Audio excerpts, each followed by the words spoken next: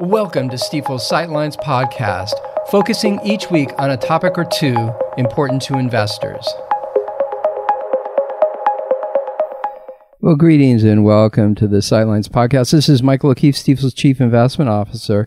Hey, I want to continue our sort of focus or spotlight on our outlook for 2023. And in this episode, I want to dive a little bit deeper, specifically into our economic and market outlook. So again, my team last week released a big report with lots of articles called Outlook 2023 Finding Balance, and that is the name of the full report, but also the name of the article that gets into the economic and market outlook. And so let's kind of dive into it. I think as we've discussed a little bit before, you know, the idea and sort of the anchor to this is that eventually we as individuals and as investors will develop a better sense of balance. We're finding balance through the year.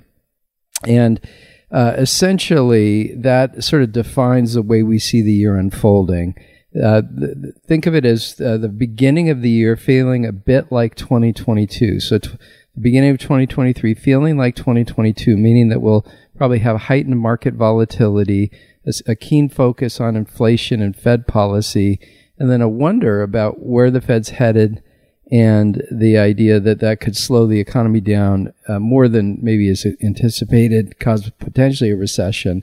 So there's worry basically baked in. We think what'll happen though is that people will find balance through the, you know, kind of roughly the middle of the year and feel relief, and we'll have recovery both for a recovering economy as well as sort of a recovering sentiment that will bring markets higher. So let's dive in a little bit more into the substance here. So the idea again with this sort of first part of the year is just going to be we're going to stay focused on the Fed. Now, when we and expect some volatility, when we look at the market so far year to date, I won't quote a number because it's moving around, but markets are up year to date through, call it almost the first couple of weeks of January. But we've had some volatility. So far, the lowest return we've had on a daily basis is down 1.15%, and the highest positive return has been almost 2.3%. So, you know, a little bit of volatility.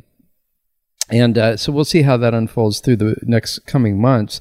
In any event, inflation, you know, we're calling for inflation to cool through the year. We happen to have a core PCE forecast at the end of the year to end between 3.5% and 3.75%. But, you know, just to talk about one data point that came out this week, CPI was reported for December. So that gives us sort of the snapshot for the full year. But I'll comment on primarily on the monthly number, which for both headline CPI and core CPI were good. Headline actually fell 0.1%. Remember, that includes food and energy. And core rose 0.3%, which is a number that's a little bit above the Fed's annualized 2% target, but it's reasonable and headed in a good direction. Now, another thing that we've talked about is that shelter prices has been something that's been pretty sticky, and they were actually, again, rising higher than a long-term expected rate. Shelter rose 0.8% in December and was up 7.5% for the full year of 2022. So something that will be in focus, as we've discussed and we get into in our Outlook report, is where we see shelter sort of calming down in the months ahead, maybe around mid-year. In any event, all that leads to an expectation. So again, one of our forecasts being that the Fed will hike rates another 0.5%. But then we think they're going to pause. Now, interestingly, the market's pricing that in. The market thinks they'll hike a 0.25 point in May, and then probably another 0.25 point at the next meeting, and then pause. And that's what we think. Somewhere along the way, they'll get to 0.5%. We don't think the Fed's going to ease this year. And so it'll be sort of a wait and see game. They're going to wait for sort of the lagged effect of their cumulative hikes, right? If they go another 0.5 point, the Fed funds will sit between 4.75% and 5%. And so they'll wait out the effect of that higher rate structure on the economy and on inflation, honestly. Now, what we think will happen is if inflation does continue to cool, the Fed pauses, that will give people a sense of balance. We've actually identified a total of 8 signposts that we're going to be watching to monitor for a sense of balance. And we're going to get into that in more detail in the next episode. But the idea of a Fed pause, the idea of cooler inflation, that's sort of part of it.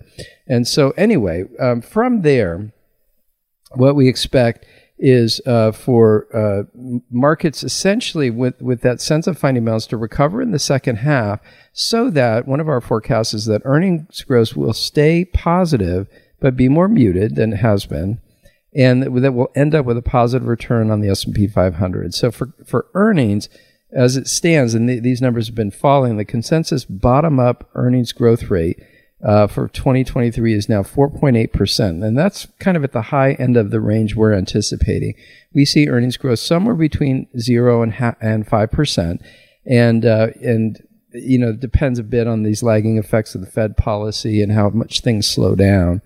In any event, with all of that and sort of a sense of calm, we do see essentially equity markets posting a total return that's positive for the year. So, for example, the S&P 500 is the index we happen to forecast, and we're essentially forecasting roughly a 6% total return that translates to or relates to a price target, a very round number of 4,000 at the end of 2023.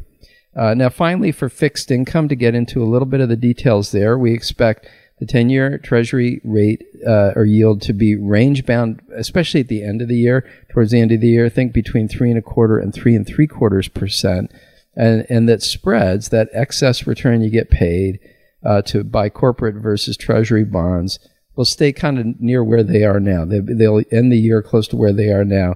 That's what we would call being well behaved. So we think anyway, fixed income should produce a decent positive return for the year, which is again a positive. Anyway, so those are some of the details I wanted to get into in this episode. Just a few of the details on our forecast. And as I mentioned, in the next episode, to give you a little preview, we're going to get into both signposts, the things we're watching for, as it relates to us developing a sense of finding balance. And then the other dimension to the episode will be scenarios. We do model out sort of a more negative scenario and a more positive one. And we'll get into those details in the next episode. So, hey, listen, thanks so much for listening this time around, and we'll talk to you next time. Thanks so much. Thanks again for listening to Stifel's Sightlines. Be sure to subscribe wherever you're listening to automatically receive each week's podcast in your feed.